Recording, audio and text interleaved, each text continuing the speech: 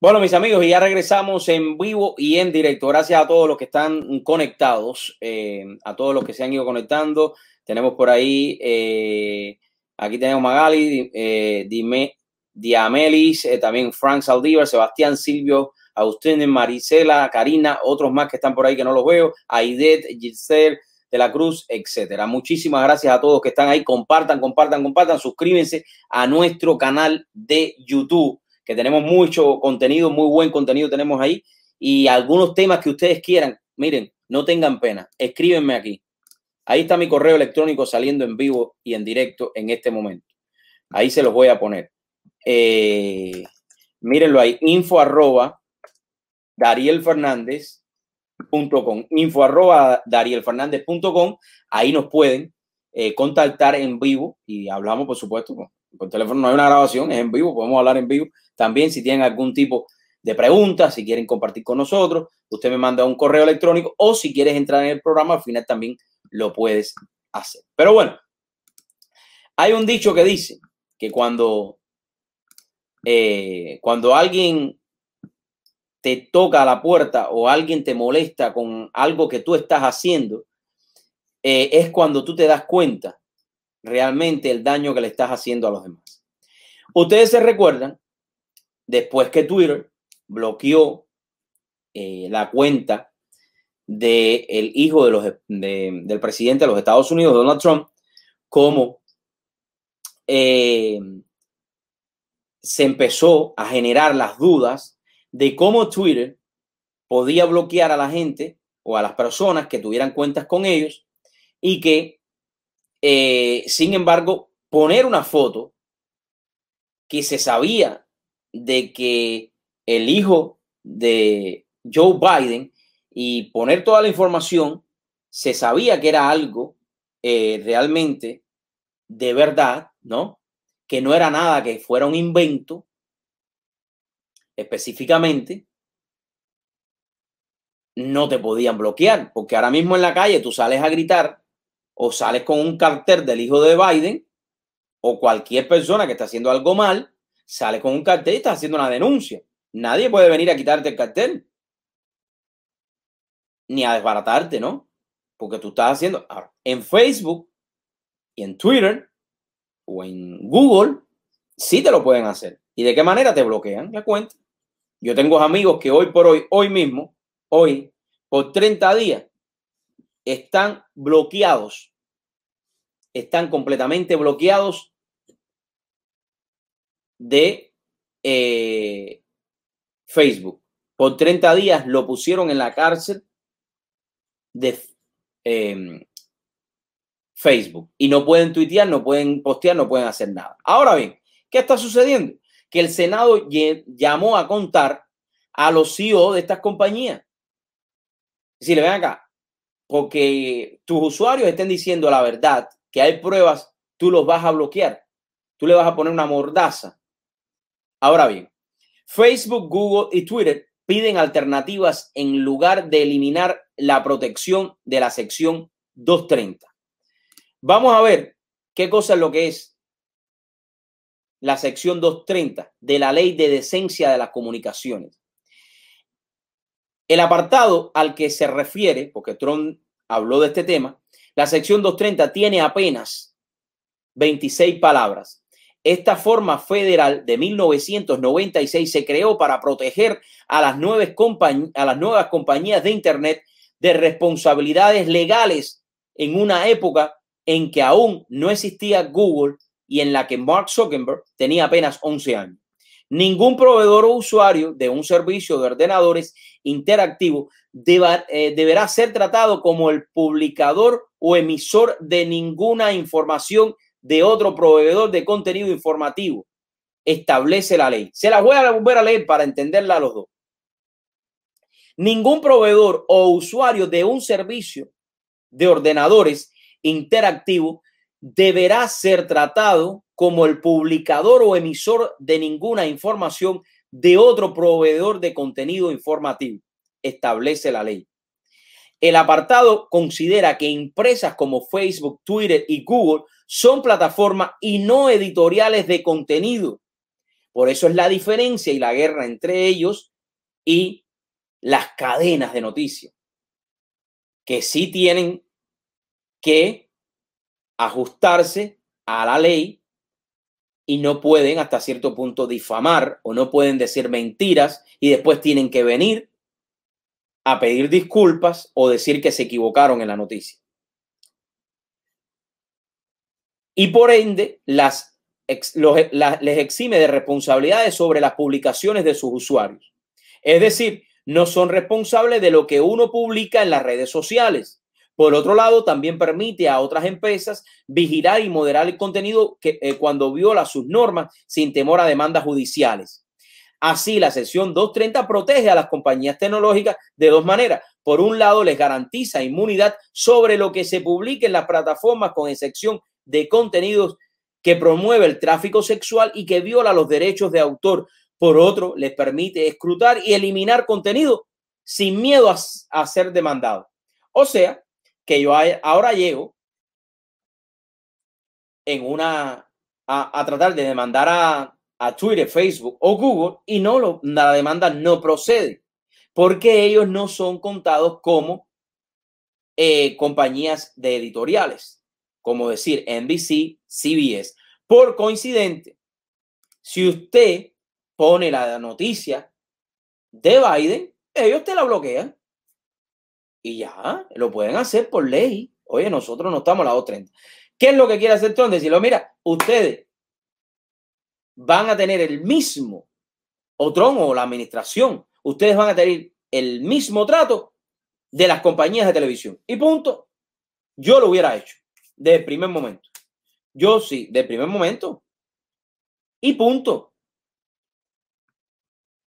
Ahora bien, hablando por vía remota ante el Comité del Senado de Comercio, Ciencia y Transporte, el CEO de Twitter, Jack Dorsey, propuso medidas tales como requerir a las compañías tecnológicas que publiquen sus políticas de moderación de contenidos y un proceso sencillo. Fíjate si esta gente son mentalistas, gente esta que te gusta cambiar la mente. Facebook, Google y Twitter piden alternativas en lugar de eliminar las protecciones de la sección 230. Claro, porque si eliminan esas protecciones, a ellos les va a afectar. No es porque a ellos va a decir que afecta a las libertades de expresión en Internet. No, eso es un descaro, eso es una falacia decir ellos eso, porque a ellos lo que les conviene es esto para seguir dominando. Si hasta este momento lo que están rompiendo las libertades en la Internet son ustedes, Facebook, Twitter y Google. Ustedes no saben que Google modifica las búsquedas y a su conveniencia. Y eso está probado que es así por el algoritmo. Ustedes no saben que estas compañías tecnológicas, ¿cuántas compañías ya no ha comprado Facebook en mercado? Facebook empezó con Facebook. De Facebook saltó para WhatsApp. De WhatsApp saltó para Instagram. De Instagram saltó para otra compañía que hace las cosas de realidad virtual. Y así van comprando compañías para quitarse toda la competencia del medio. Propuso medidas tales como requerir a las compañías, ya eso lo leí, tecnología que publiquen sus pólizas. No, ¿para qué? Si aquí nadie lee ninguna póliza, Jack. Para apelar a las decisiones de moderación, en lugar de revocar la sección 230 de la Ley de Decencia de las Comunicaciones que protege a las compañías tecnológicas de la responsabilidad por el contenido publicado en sus plataformas, mientras que le permite moderarlo. Oye, yo lo único que te haría a ti es, tú tienes tu plataforma, perfecto, tú no puedes bloquear contenido y menos siendo el contenido legítimo. Eso es lo que yo creo, ¿no? Eso es lo que yo creo, porque lo que ustedes están haciendo, ustedes bloquean a todo el mundo. Ahí hay jóvenes que tienen un contenido buenísimo y que Facebook los ha bloqueado porque están diciendo la verdad. Aquí hay personas que por decir que el aborto es un asesinato, que abortar es un asesinato, un crimen, por decir esto, a lo mejor me bloquean a mí también, que me bloqueen. Eso está mal para ellos y te bloquean, porque tú estás probando, tú pruebas que la vida comienza en el momento de la concepción y te bloquean. Fíjense esto, porque va en contra de todos estos grupos que dicen que el aborto es una cosa normal. Eso no pasa nada. Eso es un aborto, dale. ¿Por qué? Porque las clínicas abortistas ganan trillones de dólares en ese negocio. Eso es lo que está sucediendo en ese caso, ¿no? Entonces, no les conviene que se pare un joven y diga, oye, yo estoy en contra del aborto, yo estoy a favor de que una muchacha que a lo mejor tiene un problema, no puede tener el niño, que tenga el niño. Yo estoy en contra de eso. Yo quiero que las personas entiendan que el aborto es un asesinato. Por decir eso, se bloquea. La sección 230 es la ley más importante que protege la libertad de expresión en Internet, y la eliminación de la sección 230 eliminaría la libertad de expresión de Internet, dijo Dorsey a los legisladores antes de presentar 3 recomendaciones para abordar las preocupaciones sobre las grandes empresas tecnológicas excediéndose en la supresión de contenido. Requerir un proceso de moderación y que las prácticas sean publicadas. 2, un proceso sencillo para apelar a las decisiones. Y 3, mejores esfuerzos en torno a la elección de los algoritmos son sugerencias para abordar las preocupaciones que todos tenemos en el futuro. Y todas ellas son alcanzables a corto plazo, dijo este es el señor de Twitter, ese que ustedes lo ven ahí. Mientras que los editores pueden ser considerados responsables de cualquier contenido que publiquen, las plataformas de redes sociales están protegidas por el artículo 230, que establece que ningún proveedor o usuario de un servicio informático interactivo será considerado como editor o portavoz de cualquier información proporcionada por otro proveedor de contenido y de información. Sushar Pichai, director general de Alphabet, que es la compañía que son la propiedad de Google y YouTube, sostuvo que Internet ha sido una fuerza poderosa para el bien, pero que el tipo de barreras de entrada tan reducidas que permiten a los usuarios acceder fácilmente a las plataformas y compartir libremente la información también conlleva la posibilidad de que se produzcan abusos. Estoy de acuerdo con él, pero ustedes saben muy bien que hay muchísimos algoritmos hoy por hoy que pueden determinar muchísimo de cuando una noticia, en este caso, puede ser una noticia mal, o puede estar poniéndose algún tipo de pornografía, o puede estar haciéndose algún tipo de caos a través de la Internet. Ustedes lo pueden saber muy bien, ¿no? Eso lo pueden hacer también con la tecnología. Las mismas barreras de entrada tan reducidas también hacen posible que los malos actores causen daños, dijo Pichai, y añadió que Google es profundamente consistente tanto de las oportunidades como de los riesgos que crea Internet. Estoy de acuerdo con este señor. El Internet es un arma de doble filo y si no lo sabemos trabajar, te pueden destruir también. Dijo que las protecciones de la sección 230 han sido fundamentales para el sector tecnológico, ya que protege la libertad de crear y compartir contenidos al mismo tiempo que apoya a las plataformas y servicios de contenidos de todos los tamaños, e instó a la cautela en torno a los cambios de este marco. Claro, porque ellos están con miedo, porque si le quitan esto, los van a perjudicar muchísimo. Ahí, por detrás de esa ley, hay muchas otras cosas que los va a perjudicar a ellos. Seguimos acá, porque el artículo es un poco extenso y no quiero tomarme tanto tiempo en esto.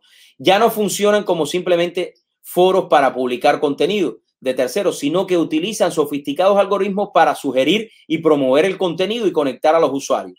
Las plataformas pueden utilizar este poder de manera positiva para promover la libertad de expresión y el intercambio de ideas, o pueden abusar de este poder censurando la expresión lícita y promoviendo a ciertas ideas por encima de otras, escribió Barr.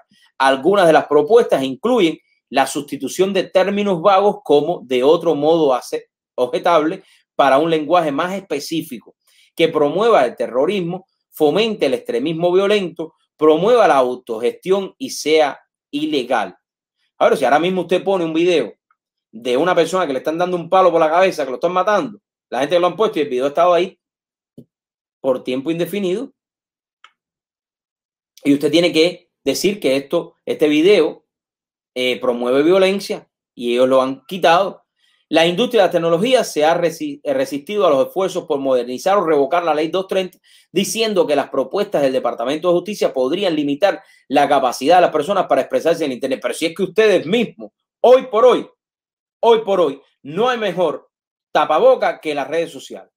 Las redes sociales hoy por hoy te están limitando cada vez más en el contenido que tú como ser humano o como usuario puedes postear.